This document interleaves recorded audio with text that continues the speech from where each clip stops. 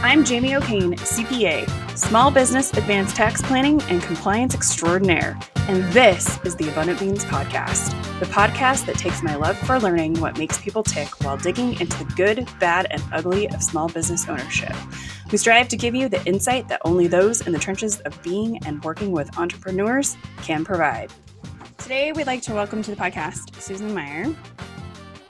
Susan is a brand strategist and visual artist and the founder of Susan Meier Studio. In her consulting practice, she helps marketing and sales teams across the healthcare ecosystem grow their brands and envision innovative ways to electrify their work. Drawing on her work as an artist, she brings a fresh creative perspective to strategy. Welcome. Thank you so much, Jamie. I'm so excited. I know we actually missed the first one. So it was when I saw it pop back up on my calendar, I'm like, yes. This is a good one. And it's a really important one because a lot of people are thinking more about their branding and how they do their marketing strategy and all of that. I know I am right now. We're revamping stuff and changing things because it's kind of the perfect time to be doing that. With the whole COVID-19 thing, people are home more, listen to podcasts more. So it's been interesting. It's interesting to create a brand just in a niche of any kind. So I'm an accountant. So money, what else do we brand around, right? And then as a birth doula, all the brands were baby bellies and trees. And I would always be like, okay, well, can't think of anything else. You just done a couple of cool things. I'm going to let you continue. Yeah, with that. We'll talk about it. Yes, for me. Yeah, I have some questions. I have some questions about how we make our brands different within our niches. So give me a quick synopsis of your career journey. Oh, sure. So I studied art, and so I am a visual artist, and I continue to work as a visual artist, but I got interested in branding through management consulting, which was my first job out of college, which I took, I don't want to say on a lark, but it was more of a learning experience for me than something I was actually qualified to do. I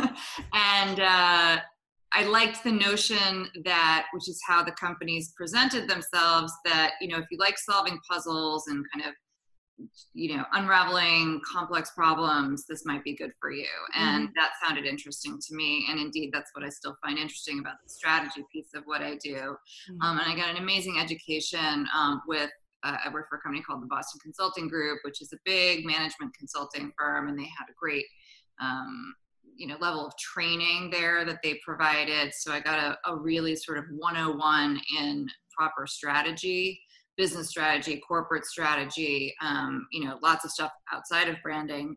But I quickly was drawn into their consumer practice, and I got really interested in talking to customers and hearing about their relationships with brands, which are so personal and intimate, and really that, one definition I often throw out for what is a brand is the brand is really the relationship. All that other stuff like the logos and the colors and whatever are the expressions of your brand, and the visual elements that you choose to, connect with the world are important, but the brand itself is actually the relationship. So that's kind of how I came into branding, and and then that's where I've spent the last 20 years of my career is in branding and brand strategy. That's really interesting. So what is brand strategy? So a lot of us more professional services or whatever, that just kind of seems like something weird, or we're just what does that even mean? So explain what brand strategy is and how you do it. Sure. So the word strategy really just means, what's your approach? What's your plan? What's your, your specific, you use the word niche. What's your take? So why does somebody come to you versus somebody else for what you do? And so the elements of that really are, who's your customer, or, who are your, maybe you have multiple segments of customers, but who are your customers, and what do you bring to the table that's different from all the other people who might be doing what you're doing, or the alternatives that they have to working with you. So that's your strategy is, what's your approach going to be to your business, and how do you define because you also get to choose who your target audience is, right? Yeah. And so ideally you choose your target to be the people, to be that niche of, who you're going to be best suited for. And again, it's like a relationship, right? Like, you're in this kind of partnership together, and it's got to be a good fit. Mm-hmm.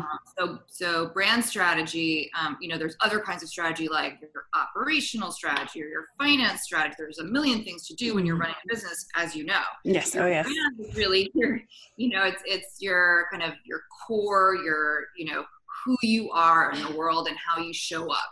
Mm-hmm. That's how I would say it in a nutshell. Mm-hmm. So can you talk some more about how brand strategy helps people align with their audience? So, if you have a certain personality type you want to work with or don't want to work with. So I actually figured out a couple of weeks ago that there's a very specific personality type that I do not get along with. And I almost paid $8,000 for like a firm building program with this person. Yes. And I just went, oh no. Good thing I didn't, because that wasn't going to go well. Yeah, absolutely. Defining who you don't want to serve Mm-hmm. is as important as defining who you do want to serve, right? Mm-hmm. Because we all have limited bandwidth. You have limited time, energy, resources, budget. So defining that kind of minimum viable audience in a way is really key. In the process that I take people through, the way we do that is to think about, really who you are. And you might be you as an individual if you're running a small business, or it might be you as a branded entity. Mm-hmm. If you're, Swiffer, that right. we turn with those larger brands, we really treat them as a human player, mm-hmm. because then it is that relationship that they're having with those human customers. So thinking about what are the values that you have and that you stand for, mm-hmm. And how does that translate into kind of the pillars of the brand? Like if you were to write a manifesto, like we believe or we will always, that kind of thing. Another exercise I do is I call it the identity map. And, if you collect a bunch of pictures or write down words or both and make your collage or mood board, like imagine a Pinterest board, mm-hmm. that's all the stuff that's really, really your specific bits and pieces. And again, you can do this as an individual, as a person, and you can also do this for a product. But what are the things that are kind of the essential elements of that brand? And then you very quickly have a picture of what you stand for in the world. And then you also sort of see what you don't stand for. So there might be things on there that you kind of like and care about and admire in other people, but it's not what you sort of uniquely bring. Mm-hmm. And then we translate that into brand attributes, which is a very commonly used tool in branding and brand strategy. And those attributes you can then actually test with customers. So that's the next phase is, go out and talk to your customers and listen to what they have to say. And it doesn't have to be, you can do it in a very kind of high budget, high touch way if you're a big brand with focus groups all over the world. But as a small brand, you can also do it really informally, talk to people who've been good customers over the years and ask them, here are the 10 things I think I stand for. Are these the same things that you think I stand for? And which of these, or, maybe actually ask them the open-ended question first. You can ask them for a testimonial and sort of see what comes out of that. Mm-hmm. But then, test those 10 adjectives that you've come up with and say, which of the, do these look like me? Mm-hmm. And which of those are actually most important to you? How did you choose to work with me, or why do you choose to work with me over and over again? Mm-hmm. And you may be surprised to find that the things that you think are important aren't the same as the things that they think are important, or maybe they see something about you that's different from how you see yourself. That's really interesting. It's an interesting way to understand, like how you help people. Yeah. Yes, exactly. Mm-hmm. Because it is different a lot of the time than what you think it is. You're Absolutely. Like, oh, I give them this really awesome product. And they're like, no, you just give it to me straight. And I appreciate that. That's a really good example. And I think over and over again, I've seen clients learn so much from talking to and there's always something that they didn't know when they come back and like, oh, we thought we were selling them this, but actually the reason they work with us is this. And it's often something like, like a personal dimension, like, we like that you're really fast and responsive, and everybody has a good product, but you guys give better service or things like that. So that can be really helpful then in thinking about how you do your messaging, because that's of course the activation piece of branding. And that's the stuff that people typically think about branding is like the design. What does your website look like? What does your logo look like? What does your ad campaign or your social media content? Those are all the manifestations of your brand. But your brand is a thing. And I encourage people to actually make, and I just did one for myself actually, make a brand book, just whatever format you like, a PowerPoint document, you can draw it with a crayon, but like have a physical like brand Bible that you can refer back to. So when you're thinking about doing messaging around a new product or, starting up a new social media campaign, you go back and you say, is this true to my brand? Does this feel, if your brand is all about joy, does that campaign fit with that? And if not, why not? And how can I evolve it? Or maybe I'm evolving my brand. And, that's also something that I work with clients a lot, where they're refreshing their brand and moving their positioning forward. And so I think that's one other quick thing I would say. I don't encourage people to do too much competitive benchmarking, because I think it's more important to think about yourself and your customers. But it's of course always good to know the context in which you're working, and to understand, sort of how you are different from what else is out there. So that's the other piece. Yeah. And so I just kind of want to talk, so I'm just going to fit this question in there. Like, why is having a different brand so important? So like, I kind of gave those examples of like the doula logos, or like most CPA firms have green in their logos. Because money. I think that, not to be too simplistic about it, but if you're not different in some understandable, meaningful way from the other choices that your customers have, then it becomes just a simple price war. Right? Like, what else are they deciding? Maybe there's a convenience factor, like where you're located. I don't know, even that anymore so it's really just price, right? So in the doula example or the CPA example, how do people choose a CPA? I imagine a lot of it is word of mouth recommendation, but then beyond that, a friend gives you 5 recommendations, or 5 friends give you a recommendation, and how do you choose? And I'm going to have a much easier time choosing if one of them tells me, I am a really like get in there, roll up my sleeves and work with you type of person. And, you can chat with me all the time, lob me questions. And then the other person says, you know what, I'm the person who you like set it and forget it. You send me your stuff. We don't need to talk all year. I will do everything for you and take care of you soup to nuts. Now, I'm making this up because I don't know your industry, but no, I love it. There might be like 5 different ways you could approach it, right? And if I know who you are and you are being genuinely who you are, which makes your life a lot easier, because you're running your business the way you want to. You're not taking on, let's say you don't want to be working side by side with those needy clients who are emailing you 25 times a week. You avoid working with them because you've made it very clear what your process is and what your positioning is in the marketplace, so they can choose with clear eyes and you can choose them, right? It works better for everyone. I love that. A proper brand strategy, it weeds out the people you don't want and it gives you the people you do want. But I think, and I'm just speaking as a super small business owner who deals with a lot of small business owners, we don't know who we are. We don't know what we want. We don't know who we want to work with. And that's evolved for me. So I think this is about the 7th year in the CPA firm. And what we do and how we do it has changed. And it continues to change. And my poor clients are just like, whatever, but it's just like, I'm coming into my own here and either get on or get off, right? It's because this is how we do things now.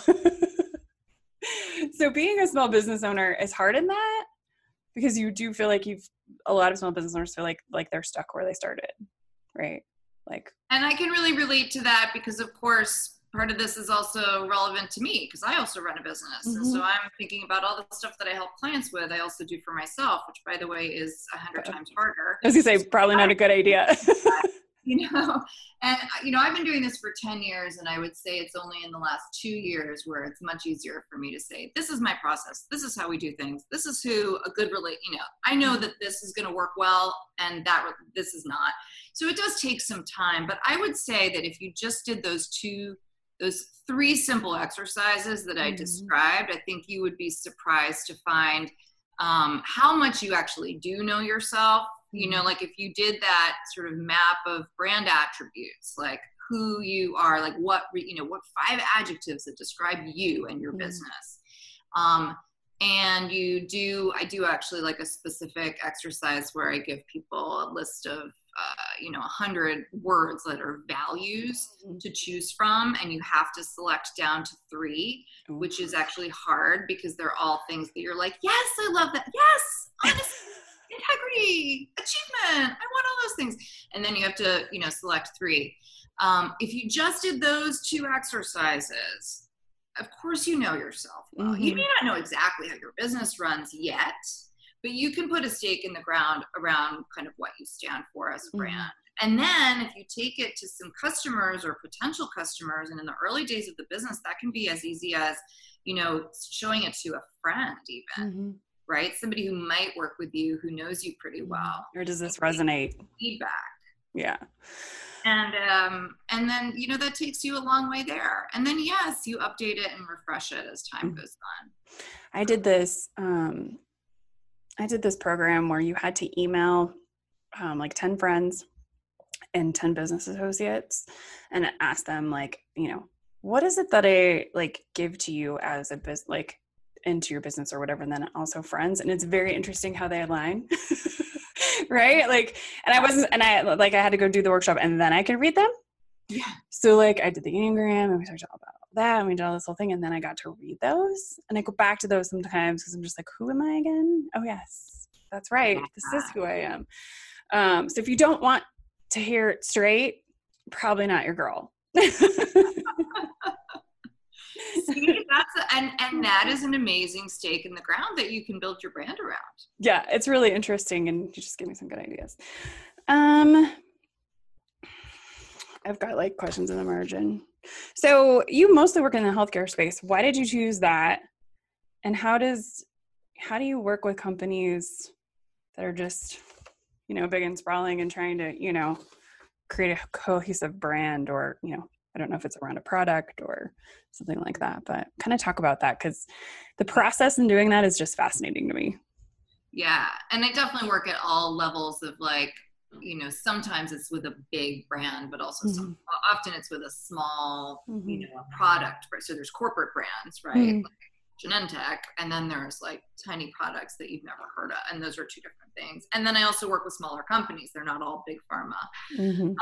But yeah, how did I come to work in healthcare with no healthcare background is an interesting question. So when I started my business, kind of going back to like how it works as a small business owner, especially when you're first starting out, I think I specifically decided not to have a strategy or do any of the things in terms of choosing my niche or like actively having a target market for a limited period of time. But I wanted to spend the first year or 2 sort of opening myself up to all opportunities. And frankly, when you first start a business, it's a little bit like, is somebody actually going to pay me money to do something without, a company behind me? Okay, well, I want to back you up for a minute though, because your strategy of no strategy was a strategy.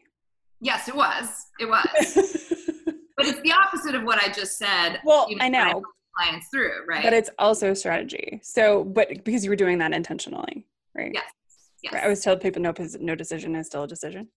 It is so true. So true. And so I think that, no strategy served me really well because I ended up having clients from industries I had never worked in before, like technology and healthcare come to me, which I would never have thought to target. And I had worked exclusively in consumer packaged goods before that. And so while I continued, and I still do some work in food from time to time because there's a bit of an overlap with health that sort of makes sense, and I like food.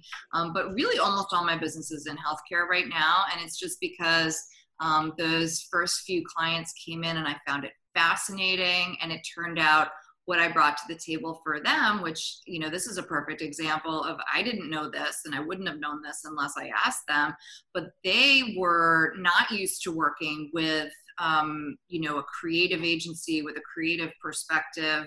And so the process that I had was very different for them. Mm-hmm. And they really valued that kind of integration of somebody who had like a really strong, logical, analytical, strategic training and background, which was the language they spoke, but also had a really different way of approaching things from what they were used to, which had a lot more to do with words and pictures and exercises that opened up the mind and the room in a way that, that was just new for them. I love it. So one of your favorite topics is the lack of creativity in workspaces. And you and I talked extensively about this in our prior interview. So how is creativity missing? And how, actually kind of want to back that question up. How was creativity missing? And what is the change you've seen after the COVID-19 and how we work? Yeah, and I think I think there is a big change afoot. So I think, you know, historically, certainly early in my career, you know, not going back a few years, I would say the model was silos, right? Like you were in a discipline within your company. And if you worked in finance, you talked to the finance people. If you worked so I, for example, worked in agencies, and there the silos were, you know, strategists and planners. And then over here were the creatives, the people who did the design or the writing or whatever. Mm-hmm. And I think that over the years, I've watched that integrate a little bit more, but still there's a sense that there's these two sides, and you kind of throw something over the transom to the other side, and they do something with it and they throw it back. And I think that's just literally the enemy of creativity, having people separated into functions where they don't really speak to each other, because, you know, the definition of creativity that I like best is making connections, but, you know, unexpected connections between seemingly unrelated things. Mm-hmm. And you can't do that if you're only surrounding yourselves with related things and people. So I think that, you know, as companies have evolved in their shape and structure, and now I think that removing the physical walls of the company just explodes that wide open, mm-hmm. So that you do have people interacting who have completely unrelated backgrounds and unrelated experiences, and that's where you're going to get real creative action. Right, because if you had, so my husband does product design, right? He's an engineer. Well, he now does product improvement, but he would do product design, and then it would go to the ID guys, right? Or the ID people. Yep. Usually guys. And then it would come back, and he'd be like, well, that's dumb. And then he'd have to go, like, send it back. And they'd be like, but why? And then they, like, because they don't understand, because they have different goals. Yes. Right? Or different things they're supposed to meet. His old place was a disaster to start with, but it's just like, why aren't you guys coming up with the needs to happen together? Yeah. He's like, oh, I'm like, walk over there. Right. So I think, and, you know, some of the things changes he's seen, he works for a different company now, but still, like, their group has all of the elements, like they have the sales guys to the improvement guys to the chemists are all in the same group. So they all work together on their product. Yeah. So if they're doing an improvement, the sales guy can say, yeah, that works. Or the chemist is like, that's not going to fly or whatever. So like, it cuts down on iteration. Right. Definitely. And I was going to say that when I work with clients on branding projects, positioning also, but especially innovation, those are the two big buckets of what I do, especially when it's about kind of where do we go next and what new things could we do. Mm-hmm. That's always, I think, a key success factor. Like you have to get, first of all, I like to do it as a workshop, and it doesn't matter whether it's in person or on Zoom, but you got to get people together in the same room. Mm-hmm. Virtual or otherwise, to talk together and to have representation from all the parts of the organization, even the ones that normally wouldn't be thought of for innovation, like technology or finance in a, you know, not in a non-technology company, you know, the IT guys wouldn't necessarily be involved in an innovation workshop, but they need to be, because it's going to affect everyone. And by the way, they might have an amazing idea. I ran a workshop a few years ago and I didn't know the people beforehand. And the one guy who was just like wildly creative, and this was a positioning workshop, and we were doing that collaging exercise I was talking about.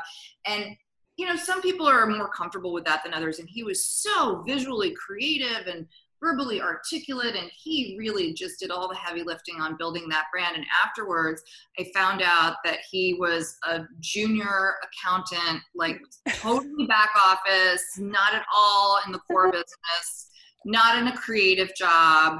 And you know, that was such a great example of why all those people need to be in a room. And also, you know, don't define people's creativity by their job role. Yeah, it's funny. You know, when I tell people I'm a CPA and I was birth rule, I don't do that anymore. But they're like, "Oh, that's so different." I'm like, "It's really not that different." It's informational and emotional support. That's like what I do. Oh, that's a great description. But it's like your description of what you do as an accountant. Not every accountant would call it that. No. And so positioning right there. Yeah, and doulaing is like physical support, but we don't really do that with our, you know, CPA clients. But the informational support, that happens a lot. Am I their therapist sometimes too? Sure am. People like to tell me stuff. Yeah, I have that in my line of work as well. Yeah, people like yeah. And I've had people like, I'll literally like meet them for the first time and make coffee with them for like the first 10 minutes, and they're like telling me their like life stories, like fertility stories. Okay. They're like, "You're just a safe space." I'm like, okay. Sure. Well, finance is intimate as well. Yeah, I mean, it is. You know, they're revealing all of their stuff to you in their finances. So sometimes I actually had somebody, I was like, "Do you guys have a budget?" She's like, "Budget's bad." I'm like, "Okay, how about money priorities? I'm not here to judge your money priorities. I don't care. But let's just figure out what the buckets are." Okay. Because your priorities are different from my priorities, and I spent a lot of money on makeup, and now I just learned to knit. So a lot of yarn lately. And did that work for her? No, she wasn't real excited about that yet, but well, I'm working on her. So where do you see the biggest lack of creativity, and how can we integrate it?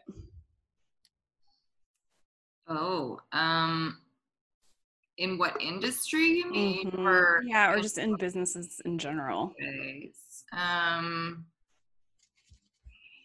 You know, my answer used to be that a lot of businesses, and this was actually my problem and why I started my own business, had such a priority on FaceTime. And I'm laughing now because, because that answer is no longer relevant. Yeah, physical presence is more important I than think anything. that we are in a moment where I think we're hard pressed to find a corner of society that is not opening itself up to creativity. I think that the lack of creativity that I've seen in different ways over the years generally comes from like, we do it this way because this is how we've always done it. And that's the dumbest. but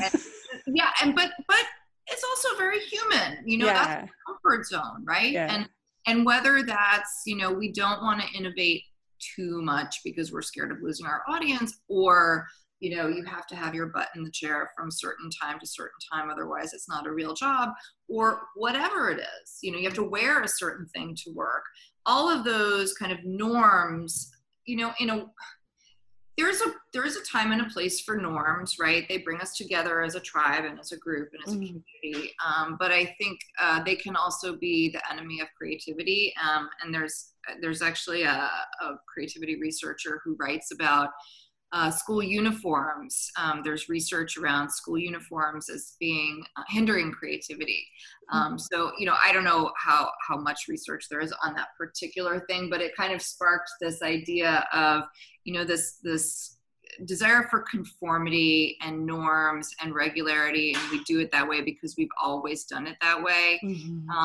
I think can really stand in the way of doing things in a new way. And so conversely, I think what we're seeing in the world right now, where everything just got thrown up in the air like confetti, right? And where you have to do everything in a new way is I'm very hopeful about that for, ushering in an era of massive innovation and creativity.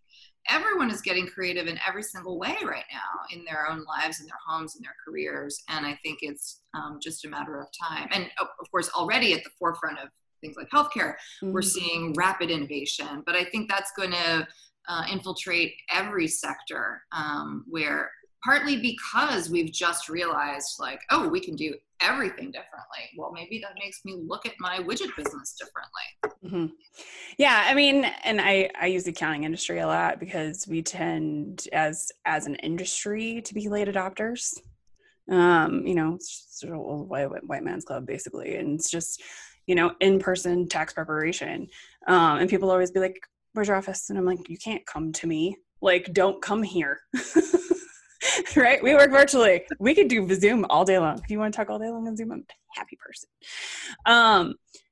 And watching people change how they do work in this whole thing, especially in the accounting industry with our late adopters. And I'm just like, guys, Zoom, like, here's starter pack. Here's our tech starter pack on this. There's still people who've been open and been doing in person. And I'm just like, that's not cool. Maybe financial advisor, you can advise some of them that they can save a lot of money on rent. Right? That's a lot less overhead, my friends. More money in your bucket. But it's just been interesting to watch because there's just been a lot of people that are just like, virtual's the worst or whatever. And now they're like, oh, this is kind of nice.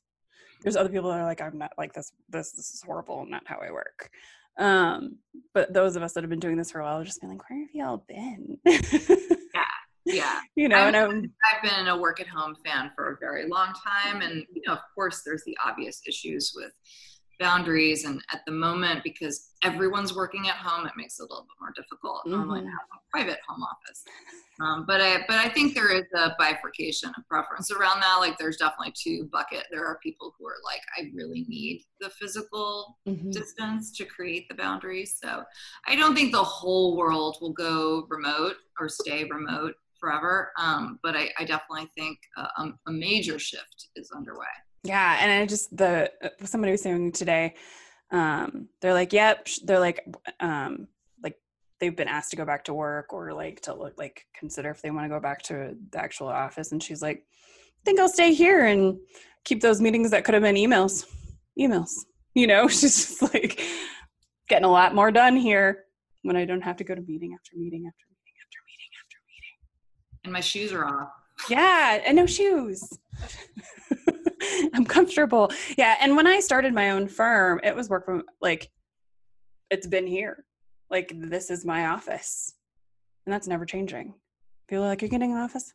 I don't know. Maybe someday. And I looked a couple times and I was just like, but then I have to get dressed and go to the office. It would help with work-life balance. I'm sorry? I think it would help a little bit more with work-life balance, but I've gotten pretty good at not checking my email when it's not work time. Yeah, I don't struggle with that. I definitely understand why people do, but for some reason, that's not hard for me. I definitely I've gone back and forth. I've had offices and then, shifted back to work at home. When I had smaller children, it was a little bit more necessary to have a separate space. And it was also a time when clients really did want to come and meet and sort of see what you were about.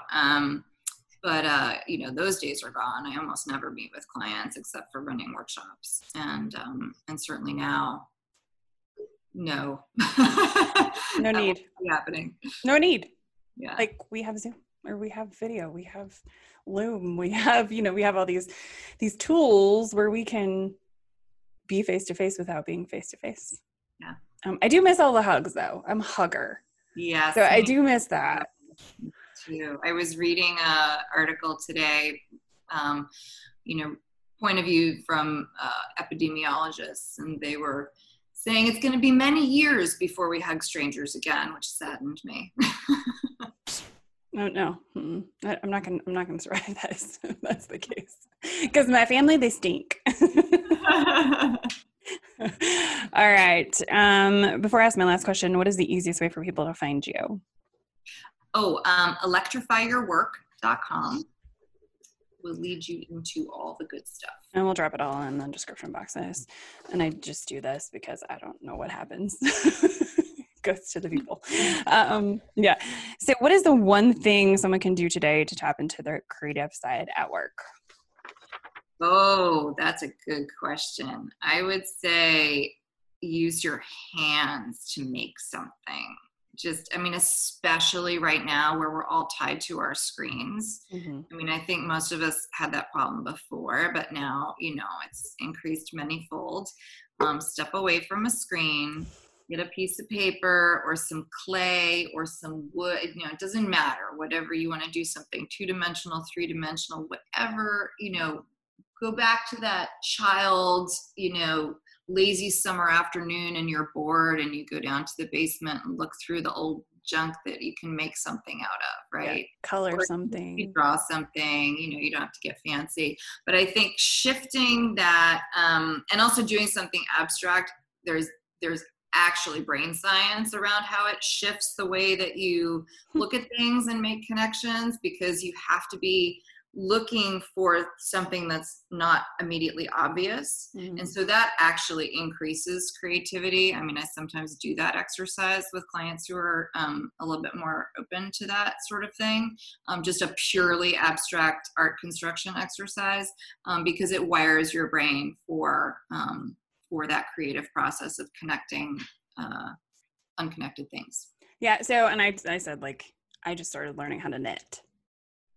And I'm one of those people that's like, what does this work? How does this work? Right. So I started with just a basic rib knit. And one day in the shower, I was like, oh, I figured out how the different rows fit together to create this pattern. Right. And I was like, oh, because I'm the puzzler too. I'm just like you. It's we're super logical, creative puzzle people. Our brains are very similar. And I was just like, oh, and then once I did that, it went really fast, but then I was like, then it was boring. Right. So now I'm doing another, you ruined it. I know. And now I'm doing a blanket that's just a straight knit. So it's pretty boring. So I can't kind of wait to be done with it. But I know I'm planning all my next projects and they're getting harder and harder and harder because that's how my brain works. I want the challenge. I do the same thing. I sent a picture of my, I actually know how to do. Yeah. I'm going to do this thing that I don't know how to do. Yeah, I sent a picture of my first project to a good friend of mine, and she's like, how is that your first project? She's like, it's perfect. And I was like, this is what I do. I figure out how stuff works. That's and I was like, so by the end of the year, I'm going to be knitting socks. That's the plan, because socks are a little intimidating for me because they look they're just precise and tiny, and so we'll see. We'll see how it goes. I'm sure your family will be very grateful. Oh yes, my son wants all the socks. Hopefully they fit him. He grows like crazy, so I'm gonna be like, can I make them a little bigger so you can wear them for a couple months by the time I'm done with them? Awesome, Susan. Thank you so much for your time today. Great. This was really fun. Thank you for having me. Thank you so much for listening or watching. Be sure to subscribe on YouTube, iTunes, or wherever you prefer to listen. If you learned something and found some useful information to apply to your business today, please consider giving us a thumbs up and a review. Until next week, be abundant.